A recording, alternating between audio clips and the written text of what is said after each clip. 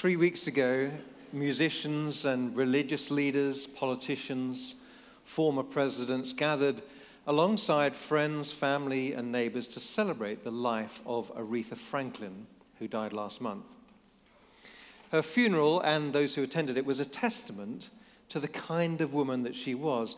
Not only did she rise from incredibly humble beginnings to become a groundbreaking and influential musician, she was also a civil rights activist who used her influence to fight for the rights of African Americans at a time of great social division.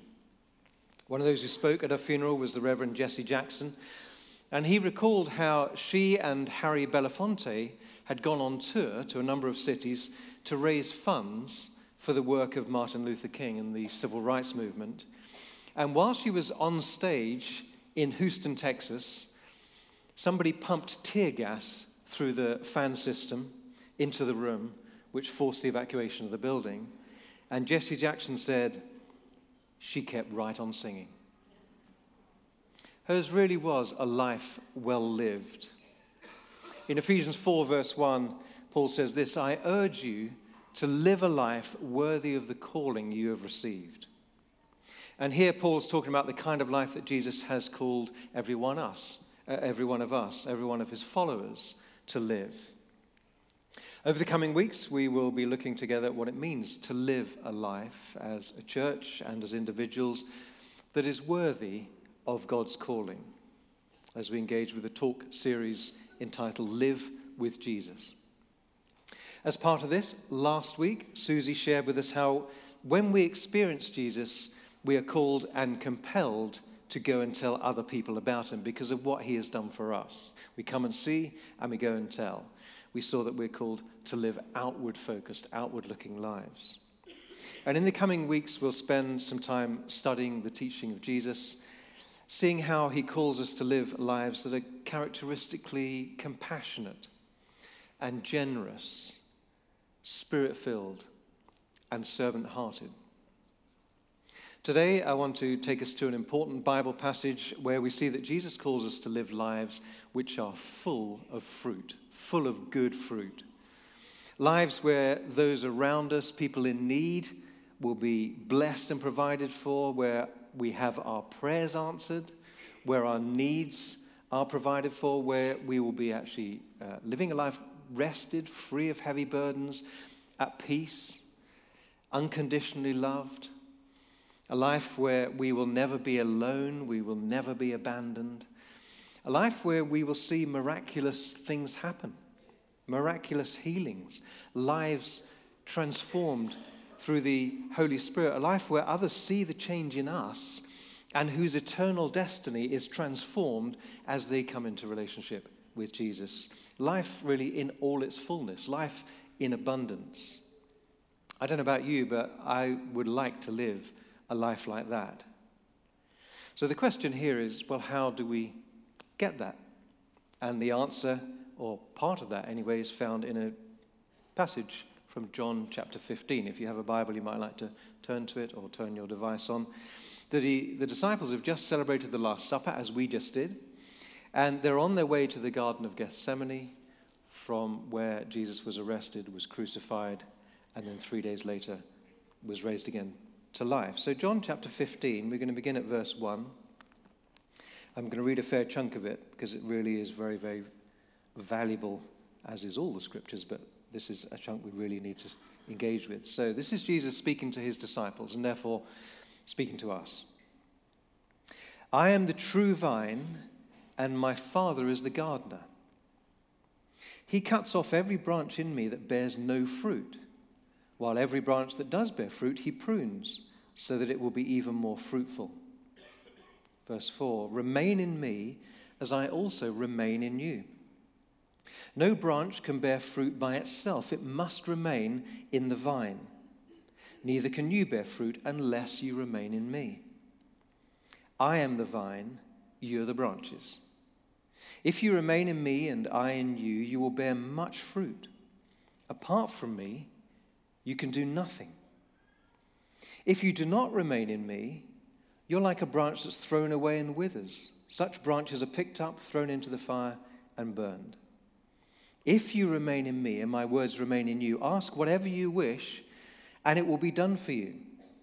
This is to my Father's glory, that you bear much fruit, showing yourselves to be my disciples. As the Father has loved me, so have I loved you. Now remain in my love. If you keep my commands, you will remain in my love, just as I have kept my Father's commands and remain in his love. I've told you this so that my joy may be in you and that your joy may be complete. My command is this: love each other as I have loved you. Greater love has no one than this, to lay down one's life for one's friends. You, verse 14 here, are my friends if you do what I command. I no longer call you servants, because servants do not know their master's business. Instead, I've called you friends. For everything that I learned from my Father, I have made known to you.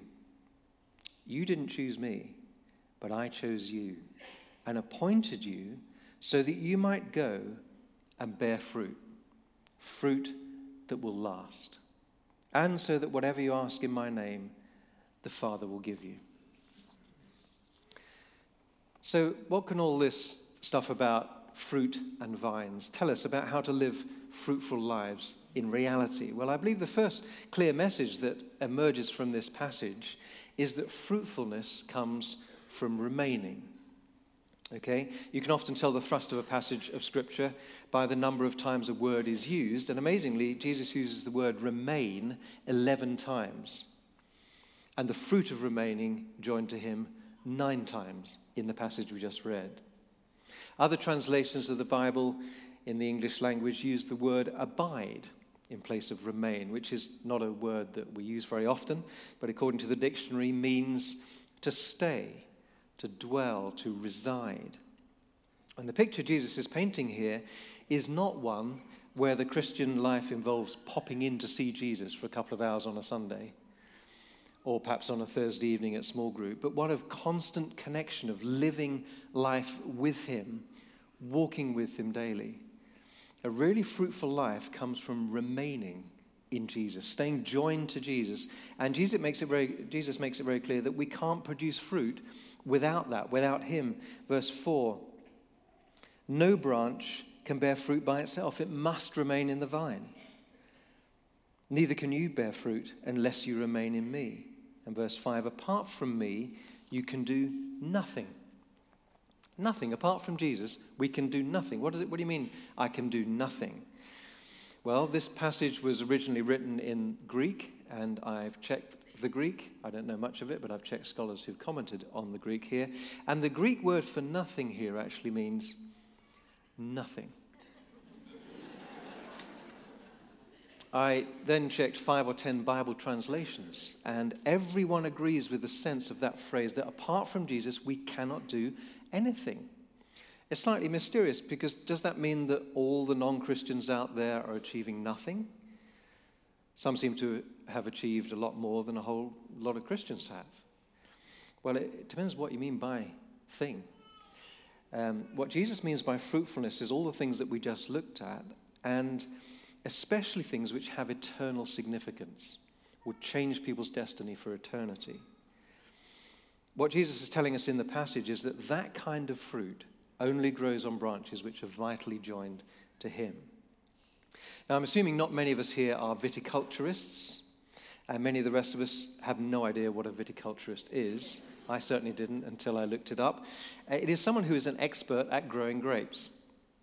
So let me give you another analogy, which for most of us we're more engaged with on a daily basis. When Debbie and I moved to Nottingham, it's shocking to think, 22 years ago, to start this church, I had never written an email. I had never used the internet. I'd never used a mobile phone. A time that many of you would refer to as the olden days. Those days are definitely long gone. We are increasingly and constantly reliant on the internet and connectability. We communicate with each other online. We use email and social media and FaceTime. We assume for free you can actually talk video to someone in another country, a different part of the world. Absolutely astounding. For anyone in my generation, it's like, what?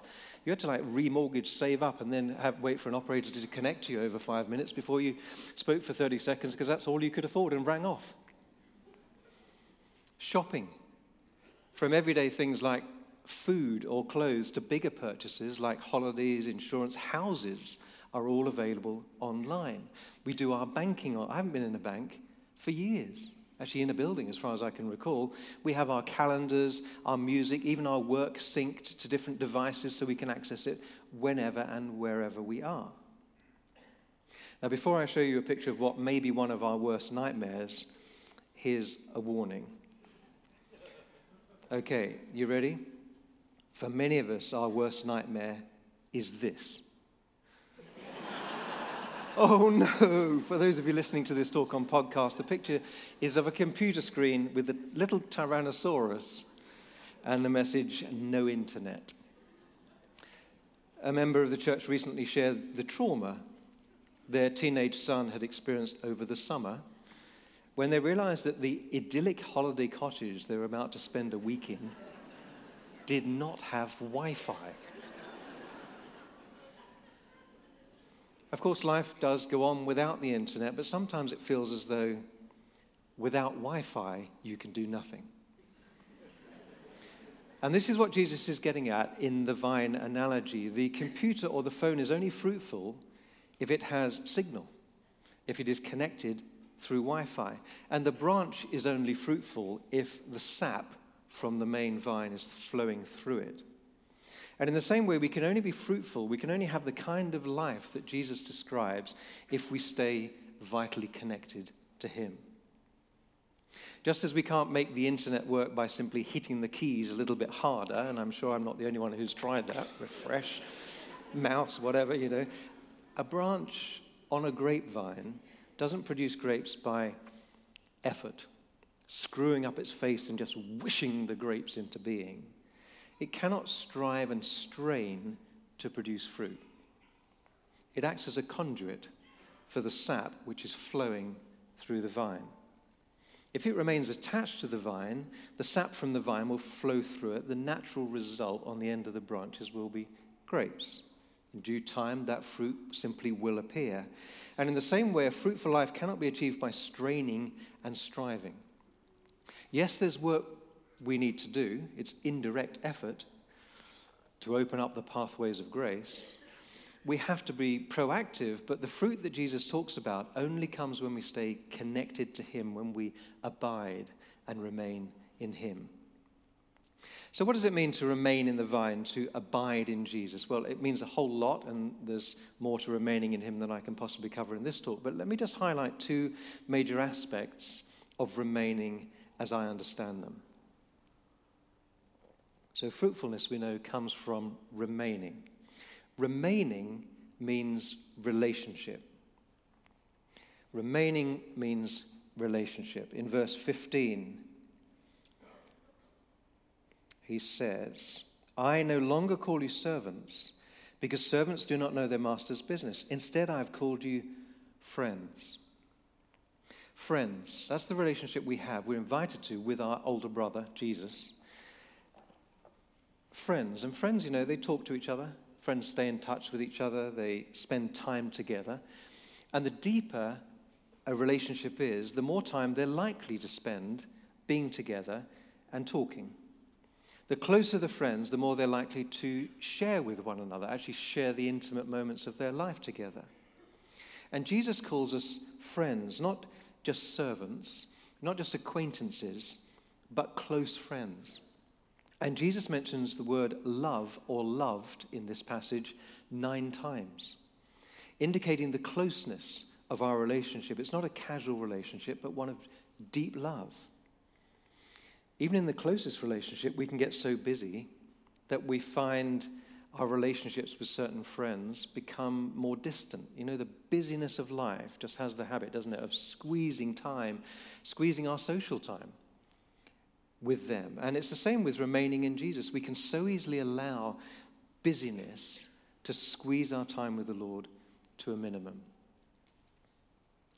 Abiding in Jesus needs us to be proactive, and a fruitful life is one where we consciously choose to spend time talking with him and listening to him, engaging with him. Now, this begs the question, when and where do we do that? How much time do we need to spend engaging in our relationship with God? And they're not easy questions to answer thoroughly here because of time, but everyone connects with Jesus also in different ways. But to begin to answer this is, I find it a helpful little analogy. The analogy of charging your mobile phone. Okay? So some people pop their phone on charge same time every morning, come down, clean their teeth, come down, plug it in during breakfast. They spend a short time charging it. Okay, it's topped up, and off they go. And they do that really regularly. They're really good at routine, and that's how they keep it topped up. Others might leave it longer, actually let it run down a bit further, and then they put it on charge for longer in order to get it back to where it should be.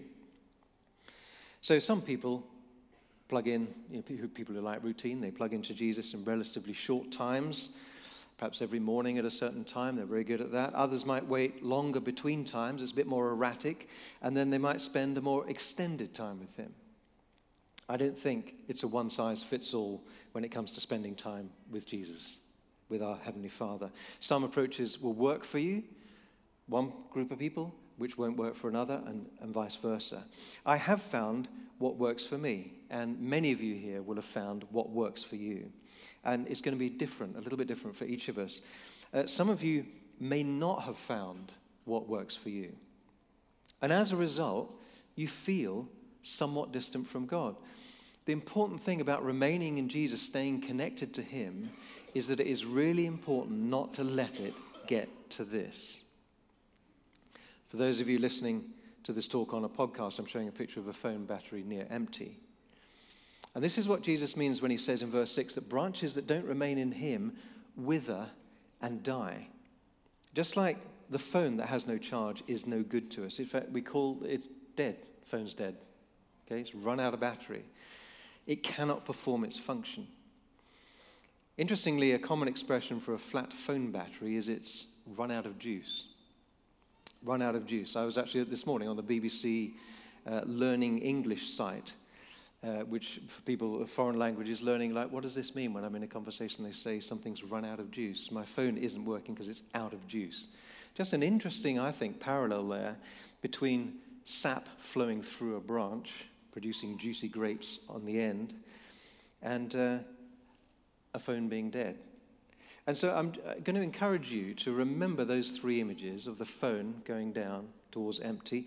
And when you plug your phone in next, and maybe next week and next month, when you think, oh, my phone's run out of juice, stop to think, where are you at? Have I run out of juice? Where am I in terms of my relationship with Jesus? Am I feeling topped up? Do I need to actually invest more in that? So what's your battery indicator looking like today? Right now. If that empty picture illustrates where you are today, I really want to encourage you to take action to change it.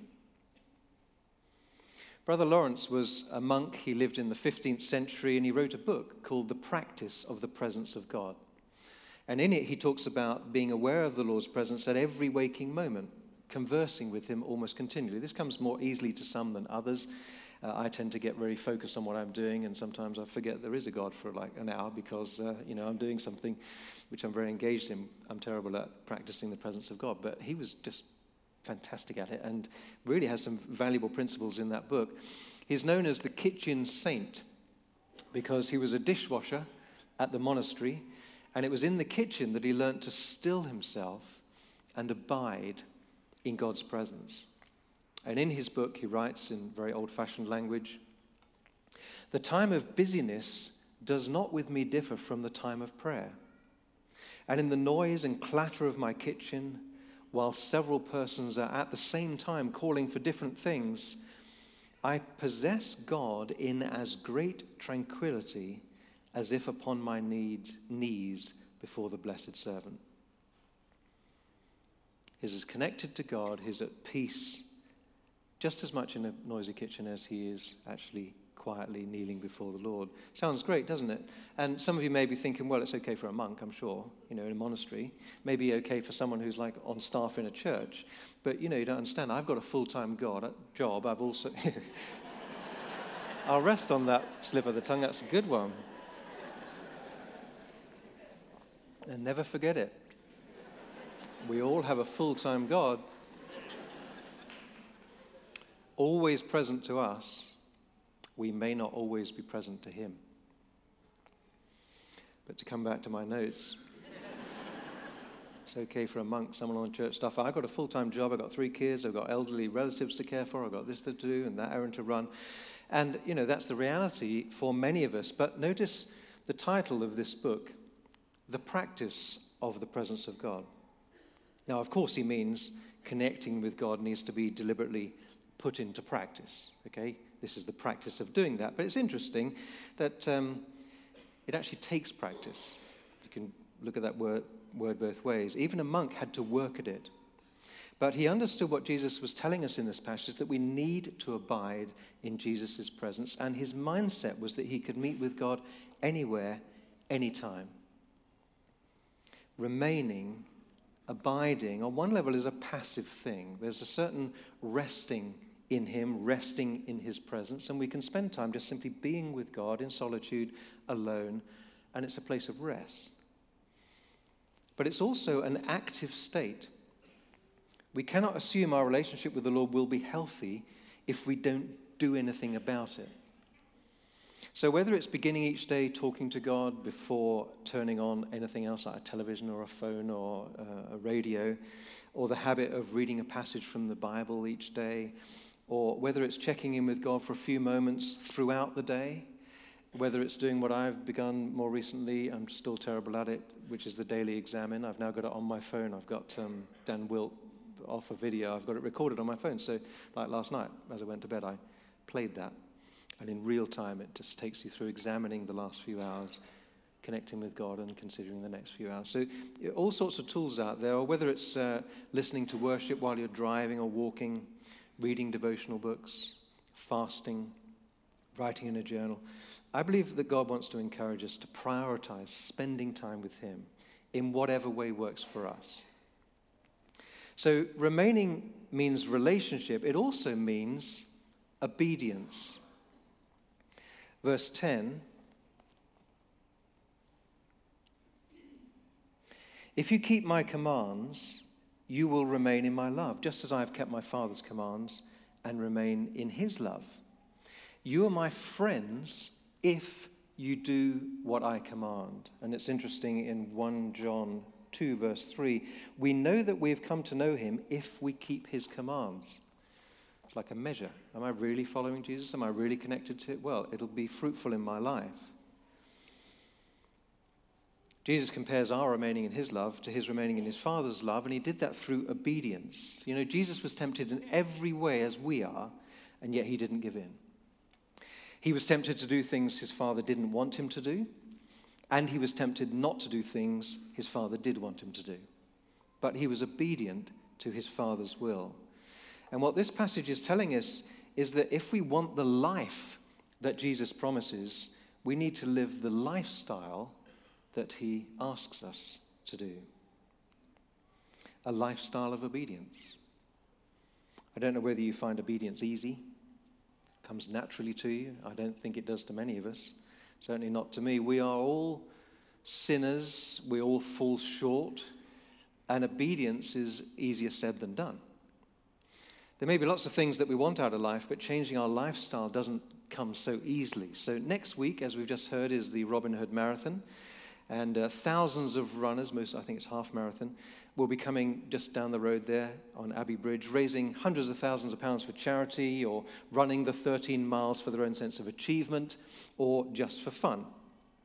Now, I've always liked the idea of running, and when I see people participating in the Robin Hood Marathon, I think, they look so fit and strong, and runners talk about the rush of endorphins they get from running, which is what I think these guys are experiencing.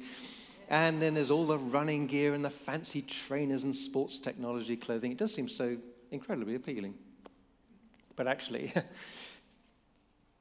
getting up and running In fact, practicing in advance daily, getting up on a grey, drizzly or a cold morning and actually putting one foot in front of the other quite fast, forget it. That seems less appealing. But if I want to be a runner, I need to actually run. I need to actually practice it. In the same way, if I want the life that Jesus promises, I need to live a lifestyle that he asks of me. And there may be some areas in my life that need to change. If we're living life forever focused on what we want, rather than God's desire for us to obey his will, we'll find that our lives won't be that fruitful. But if we are living a life focused on what he wants, we will find fruit in our life. It's perhaps not a comfortable thing to think about, but if each of you might just for a moment cast your mind back to the seasons, decisions, and actions in your life that you are least proud of. Did those regretful moments occur when you would say you were in a season of being earnestly and committedly connected to Jesus? Or more likely, were they at points where you were more distant? Paul's letter to Titus says this in Titus 2:11, "The grace of God teaches us to say no to ungodliness and worldly passions, and to live self-controlled, upright, and godly lives." It's interesting that another meaning of the word abide is to act in accordance with a rule, a decision, a recommendation, as in the expression to abide by the rules. To be fair, this isn't the main meaning of the word abide in this passage, but it's interesting. It highlights a biblical truth that as we spend more time connected to God in his presence, he transforms us, and obedience becomes the natural outworking of that relationship. So when we're most connected to Jesus, obedience comes most easily. And the reverse is true. It's far easier to wander off track when we are disconnected from him. Andrew Murray, in his book Abide in Christ, which was written about 120 years ago, wrote this: "Abiding in Jesus is nothing but the giving up of oneself to be ruled, taught, and led, enabling the disciple to rest in the arms of everlasting love." The giving up of oneself to be ruled, taught, and led. So just to look at that text again, Titus 2, "The grace of God teaches us to say no to ungodliness and worldly passions and to live self-controlled, upright, and godly lives." It's not simply that with the strength of our will, we say no to ungodliness and worldly passions and live self-controlled, upright, and godly lives. It's the grace of God which teaches us to do that. And so that grace is like the sap which flows in an abiding relationship with Jesus. As we abide in Christ, as we remain in Jesus, we will find obeying his commands comes more naturally. And so as we've looked at this passage in John 15 today, I hope that you've been impressed as I have by the overwhelming sense of goodness and reward that we experience through choosing to abide in Jesus. Jesus calls us to live lives where we abide in him, because it's here that we experience deep relationship with him. Incredible thing that's on offer to us. And through Jesus, relationship with the Father as we walk with him daily. It's here that we are propelled towards obedience as we adopt the lifestyle that Jesus asks of us. And ultimately, it's here, abiding and remaining in Jesus, that we get to see and experience fruit, eternally significant fruit in our lives. Over the coming weeks, we'll be looking more at the kind of fruit that abiding in the vine might lead to, but I just want to leave you with one. Upon hearing of Aretha Franklin's death, former US President and First Lady Barack and Michelle Obama said this of the singer in a post on social media: "Born in Memphis and raised in Detroit, Aretha Franklin grew up performing gospel songs in her father's congregation. For more than 6 decades since, every time she sang, we were all graced with a glimpse of the divine." What a wonderful way to be remembered. Gracing people, grace flowing through us, and people receiving a glimpse of the divine. And my prayer for every one of us would be that we would live lives through which others would glimpse the divine, would see in us the grace and the person of Jesus. I want to live the most fruitful life I possibly can. I want to live the kind of life that Jesus promises, and to get to the end of my life and to know that I have lived a life well lived. Not for my own gain, and certainly not so I can leave a legacy and have important people post something amazing on social media about me, but all to the glory of God. Crucially, verse 8, "This is to my Father's glory, that you bear much fruit, showing yourselves to be my disciples." We can't all be singers like Aretha, but the invitation that Jesus is extending to us this morning is to bear the kind of fruit that points to God, that glorifies him. Whatever we're doing, whether you're caring for small children, working in a hospital, running a small business, volunteering for a charity, cleaning the streets, we are all invited to stay connected to God and thus bear fruit, so that everything we do as individuals and as a church would ultimately be for God's glory.